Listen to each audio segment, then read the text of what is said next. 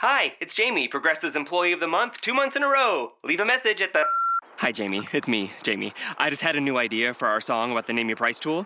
So when it's like, tell us what you want to pay, hey, hey, hey, and the trombone goes, blah, blah, blah, and you say, we'll help you find coverage options to fit your budget. Then we just all do finger snaps while a choir goes, savings coming at ya, savings coming at ya. Yes? No? Maybe? Anyway, see you at practice tonight. I got new lyrics for the rap break. Progressive Casualty Insurance Company and Affiliates. Price and coverage match limited by state law. Mack has it. Mack driving. He's got Hayward behind. He gives it to Gordon.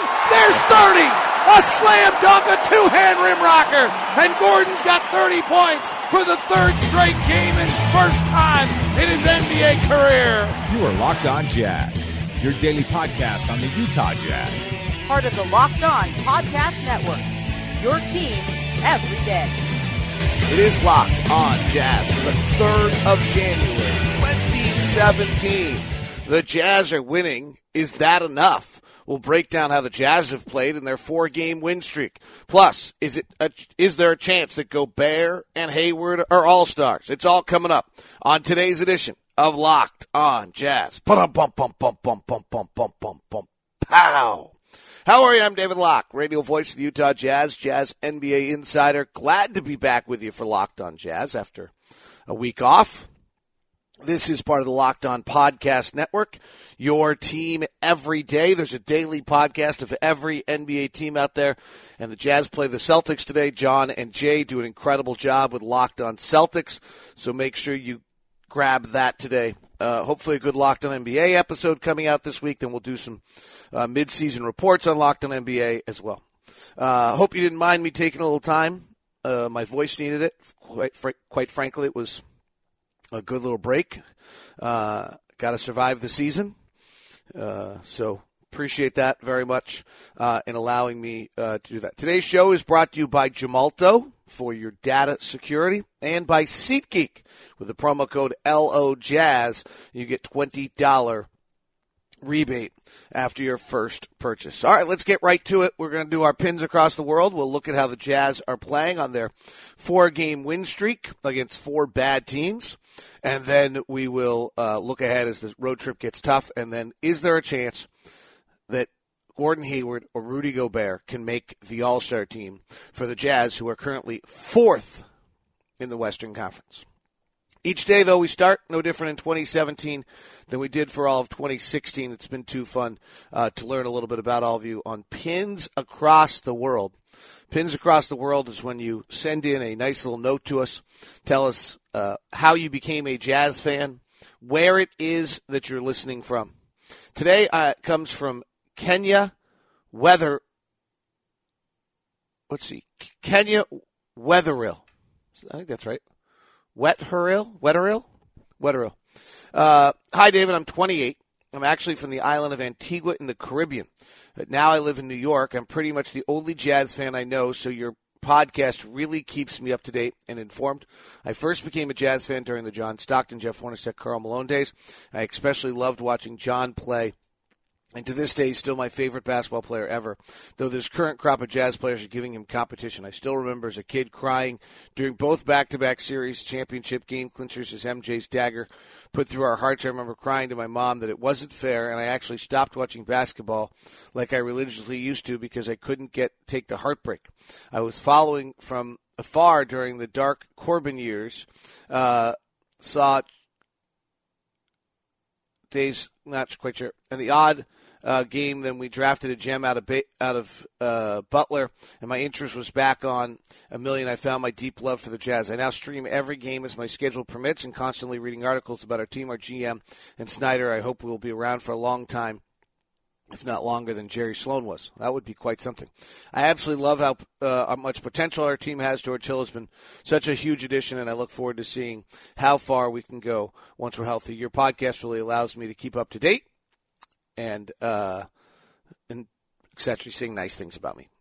Kenya, from, well, a little bit of the Caribbean and now in New York City. I hope you got a chance to maybe come out and see the Jazz yesterday while you were in New York City. That is our pin across the world as we come to you from Boston today.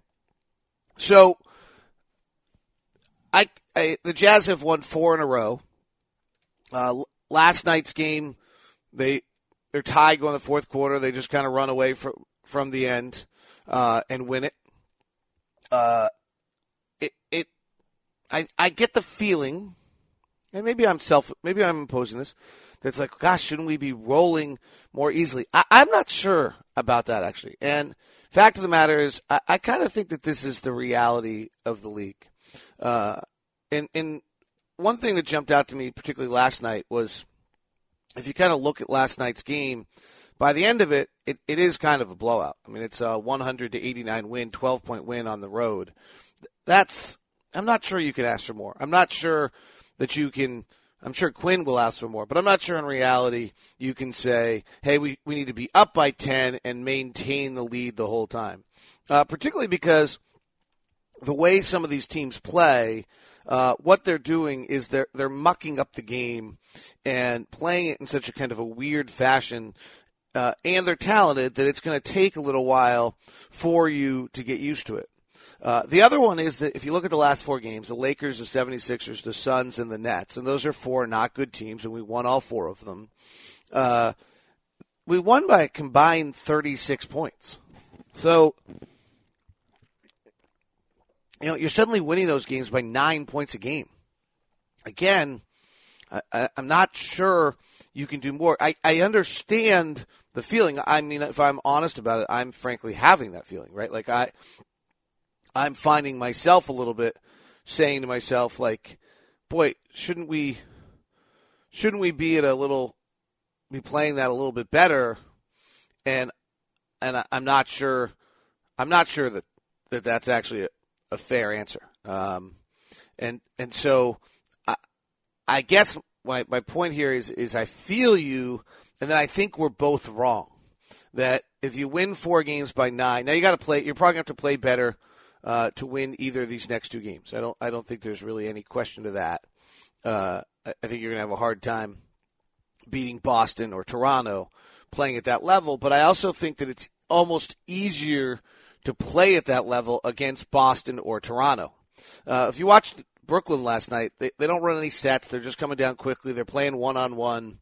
Doesn't really let you get into your team basketball concepts. They want the game to be kind of a frantic mess the whole time. And in turn, it takes a little while, I think, to adjust.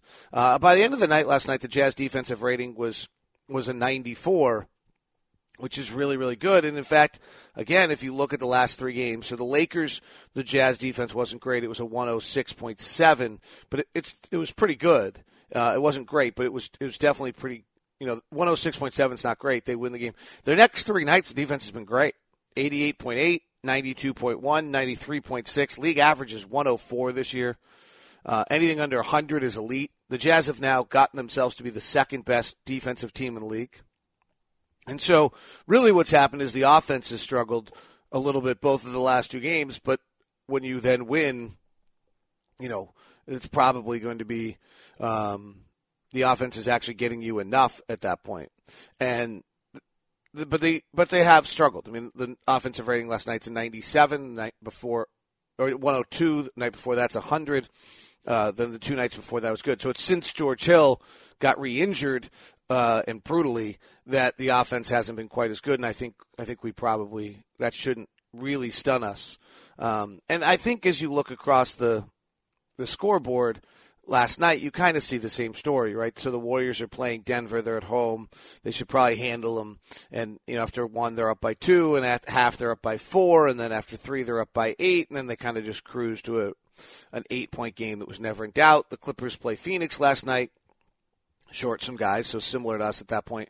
They're up by 1 at the end of 1. They're up by 6 at the half. They then they stretched it out a little earlier than we did, and Phoenix, frankly, kind of went down to the wire. So, I'm not sure that I'm willing to. I guess my point is I'm not willing to nitpick on a team right now that is 4th in the West, has won 4 in a row, is maybe not as sharp as it needs to be, but I'm not sure that the opponents force them to be that sharp. So the Jazz are now 22-13. They're 4.5 games behind Houston, by the way. which is just an incredible tribute to what James Harden is doing there. They've got a half-game lead on the a percentage point lead on the Clippers, a half-game lead on Memphis, and a game lead on Oklahoma City, who has a brutal schedule, and a 7-game lead on the 8th spot. I think it's pretty clear that we're going to make the playoffs. Now the question is where. So that's kind of awesome. And right now we're doing it with home court advantage with a first-round playoff against the Clippers, which would be incredibly awesome. It'd be nice to get to Houston. I'm not sure how that happens. Houston is playing brilliantly. James Harden is on fire. Mike D'Antoni has them going, and they were the 6th best defensive team in the month of December, which is incredible. They are 10. I always kind of keep an eye on this one. They're 10-9 against teams above 500. We're 6-9 against teams above 500. So you don't see a schedule thing going their way. In fact, we have played, of the teams in the West, the Warriors have played 18 games against teams above 500. The Spurs have played 17. The Rockets have played 19. We've only played 15. Clippers have played 16. Memphis 19.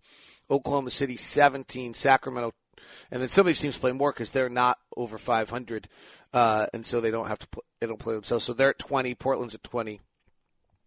New Orleans, by the way, is worth keeping an eye on because they actually have won 9 games against above 500 teams. They've played 23 games against above 500 teams, and they are currently only a game and a half behind Sacramento. And with Drew Holiday, they've been pretty good. So I think there's a chance that New Orleans could actually be a playoff team along the way.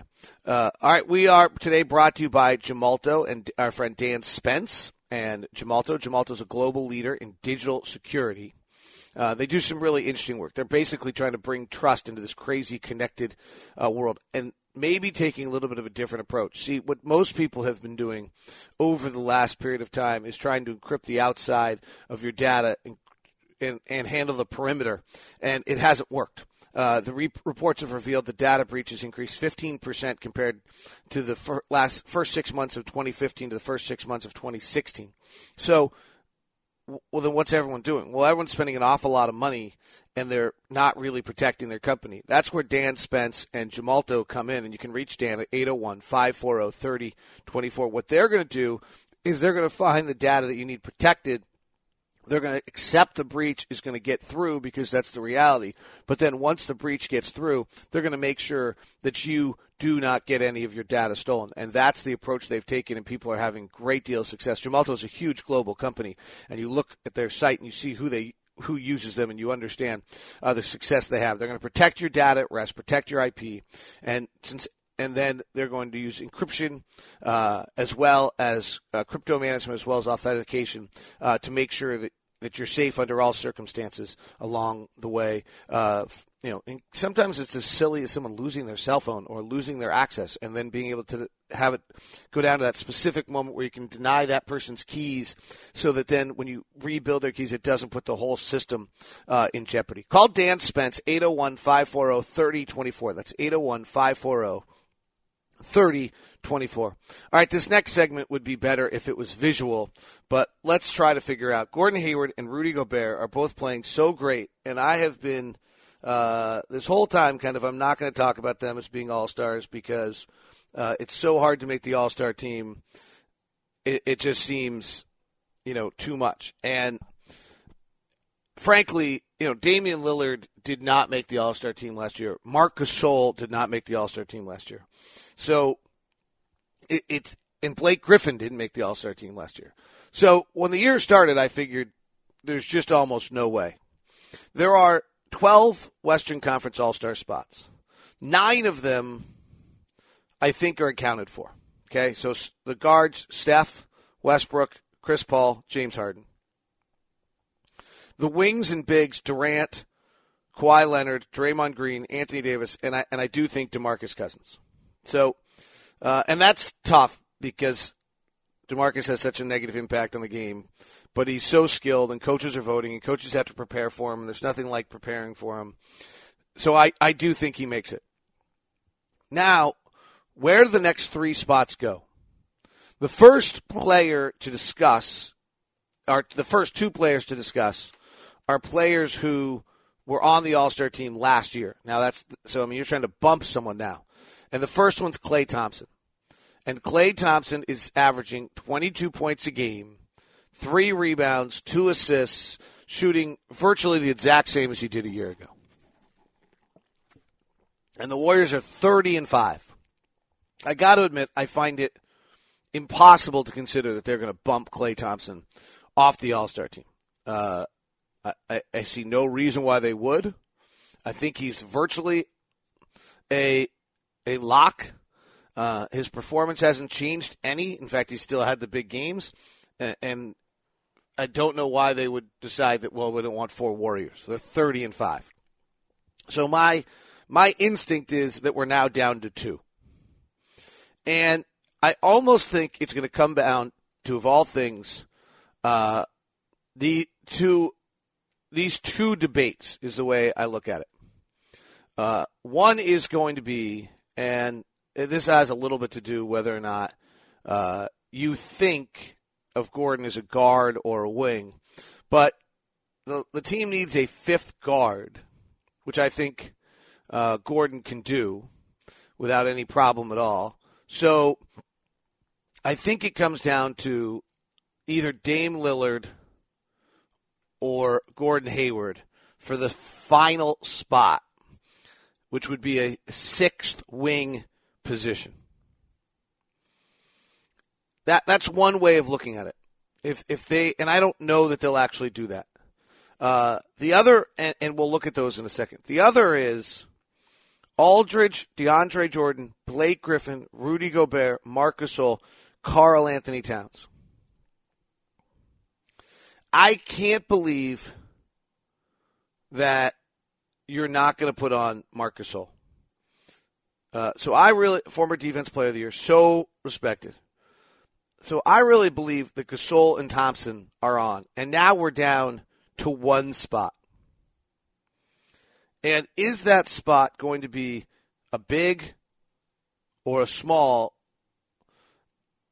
There's 5 guards on this roster. There's Durant, Leonard, Green, and then there's 3 centers. Anthony Davis, DeMarcus Cousins, and Marc Gasol.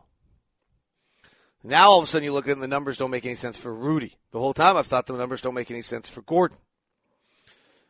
I don't think that Blake Griffin's a legitimate candidate. I think that Karl Anthony Towns and Minnesota's record becomes a problem, so I think he gets voted down. I'm having a hard time with DeAndre Jordan because Rudy is so much better than he is this year. But DeAndre Jordan is still shooting 67%. He's averaging 12 points and 13 rebounds. He's blocking 2 shots. He was on the national team this summer. He's been an All-Star twice, or he's been All-NBA twice and never been an All-Star. You know, I think there's a chance that just out of respect to what he's done in the past, he could get that vote.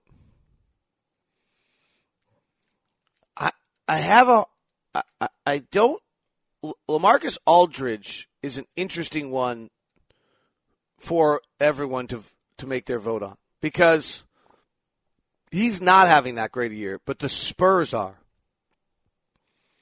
So he's down to 17 points a game, 7 rebounds, 2 assists, shooting below 50% as he often does. He's added the 3 back a tiny bit, about once a game. But they're really good. I mean, I think, and he's a 4-time All-NBA, 5-time All-Star. I mean, this gets incredible. We're talking about Gordon Hayward, Damian Lillard,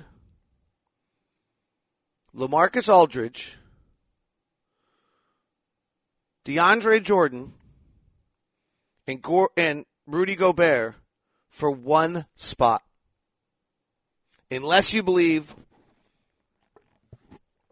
that those guys should go in over Marc Gasol or Klay Thompson. And I don't see that happening. Marc Gasol, 20 points, 6 rebounds, 4 assists, carrying Memphis right now. With Conley's injuries, 42% from 3 now. And former Defensive Player of the Year, 2-time All-Star. I just can't see them denying Marc Gasol. It plays the game the way every coach likes. And I can't see them denying Klay Thompson. So we're down to, and it's hard to narrow in. Like, is it a wing spot? As I said, there's 5 wings, and so maybe they want a 6th wing, and that 6th wing becomes Hayward or Lillard. If Gasol, Cousins, and Davis are running the team, are they viewing that as 3 centers? And so really Jordan and Gobert are off, though Aldridge was on the team last year as a big. It's fascinating. I think Gobert should be on before Aldridge or DeAndre Jordan. If I'm just isolating which big I'm voting for, and now is that because I'm a homer? Some will say to make that decision over Aldridge, you're really ignoring the fact that they can go to LaMarcus and they give him the ball, and you can't do that with Rudy. I'm just watching Rudy every night. His defensive impact is just incredible. Gordon Hayward against Dame Lillard gets really interesting. Lillard's averaging 27, 5, and 6. Those numbers are hard to ignore. Really hard to ignore. At 45, 35, and then 90% at the line. His effective field goal percentage is 52. They're the second worst defensive team in the league. He's got to be a little responsible for that. If he had Rudy Gobert, they wouldn't be. So maybe he shouldn't be. Gordon's averaging 22, 6, and 4 with an effective field goal percentage that's 51% to his 52. Gordon's shooting the exact same 45, 36, and 88. I mean, their shooting percentage numbers are the exact same. The issue is that Dame uses more of the offense than Gordon does. Gordon takes 16 shots a game, and Dame takes more. And Dame's team's not as good. Dame's taking 19 shots to Gordon 16. Is that really is a guy really going to make the All-Star team over the other guy because he takes 3 more shots a game? Because he's got more commercials? Because his team's not as good. And with the amount of injuries the Jazz have had, I'm not actually convinced that Gordon's been playing with that much better set of players than what Dame has been playing with. So if you were to buy my argument that it's Hayward over Lillard only because of Portland's disappointing play in the standings, you very easily now get into a Gordon Hayward versus Rudy Gobert decision, which is awkward, and I'm not going to touch on it because I actually think it just has to do with whether you want another wing or you want another big on the roster. The end result of this is there are if you can see that Thompson and Gasol are in, there are 1, 2, 5 guys for one spot, all of which are very deserving of the All-Star team and very much of what I anticipated would be the case this year. But to Gordon and Rudy's credit, they have played so remarkably that I think that they have given themselves a better chance than before. The only other one I would add, and I just don't see it happening, is that partially due to our system, partially due to our pace of play, is that I think that there's, the blow-up game before everyone submits their vote, I think would be a pretty big one for one of these guys, and I don't really know what that game is, and I don't know where it's possible. And I think that's, I think the truth of the matter is that probably would impact voters a little bit, some sort of headline outing. Now, maybe we go win one of our next 2, and that's the headline outing, frankly. Jazz have won 6 in a row, clearly moved into third in the or fourth in the West, and have beat Boston or Toronto on the road. Maybe that's the answer. Today's show is brought to you by SeatGeek. SeatGeek is the number one place to go get all of your tickets for any of your upcoming events.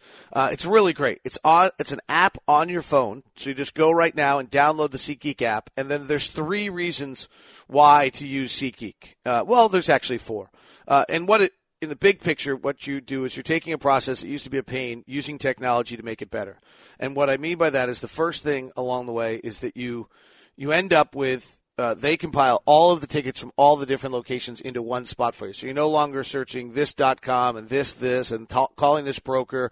They're all available for you in one thing. Second thing is, I don't know the arena I'm going to see the event in. I don't know the stadium I'm going to see the game in. And they give you a ticket score of every ticket. So if you've conceded, okay, I'm going to go be in the lower bowl. Here's my price section. I want to be in this part. Then they'll show you which ticket has the best ticket score, and that's the best price available for you. The third one is it's all secure. It's on your phone. It's guaranteed. And so you don't have to worry about whether you're being shysted. Fourth thing is you use the promo code LOJazz right now. Download the app, go to the settings tab, and enter in LOJazz. And once you do that, you get $20 back from SeatGeek after your first purchase. So go use SeatGeek and use the promo code LOJazz. A few quick things around the NBA for you. I always like to look at the kind of catch up who's doing what over the month. And I mentioned it earlier that what is going on in Houston is pretty remarkable. I think the Jazz are going to have to try to stay ahead of the Clippers if they're going to be a home court team. And frankly, that's going to be decided in February and March, just how difficult the schedule is. But if you look at December, the Rockets were the number 1 team in the league. Toronto was 2. The Spurs continue 3. Golden State 4. Milwaukee was 5. 6th offense, 9th defense. Cleveland was 6, Jazz were 7, Memphis was 8 with the number 1 defense, not a very good offense. Washington jumped up to 9, Boston was 10, who we play today. Oklahoma City was right in the middle of the pack. They have a really tough schedule coming up here, the toughest schedule. Minnesota is vastly improved. They were 15th, but still not defending. Denver continues to not be a good defensive team. It's interesting. Mike Malone has this reputation as a great defensive coach. They have not been able to do it. They were 29th. From an offensive standpoint, nothing really jumped out. Washington and Milwaukee have become pretty good offensive teams. Atlanta is 23rd defensively. They were number 1 last year. It's just offensively. This is offensively. That's a surprise. Detroit is 26th offensively. Pelicans were 28th. As much as I said nice things about the Pelicans, they better solve that. They're better when Drew Holiday plays. From a defensive standpoint, Steve Clifford, Hornets are working. They're 7th. Houston was 6th, which was surprising. Milwaukee's 9th. Teams that just aren't defending, obviously the Lakers and the Suns.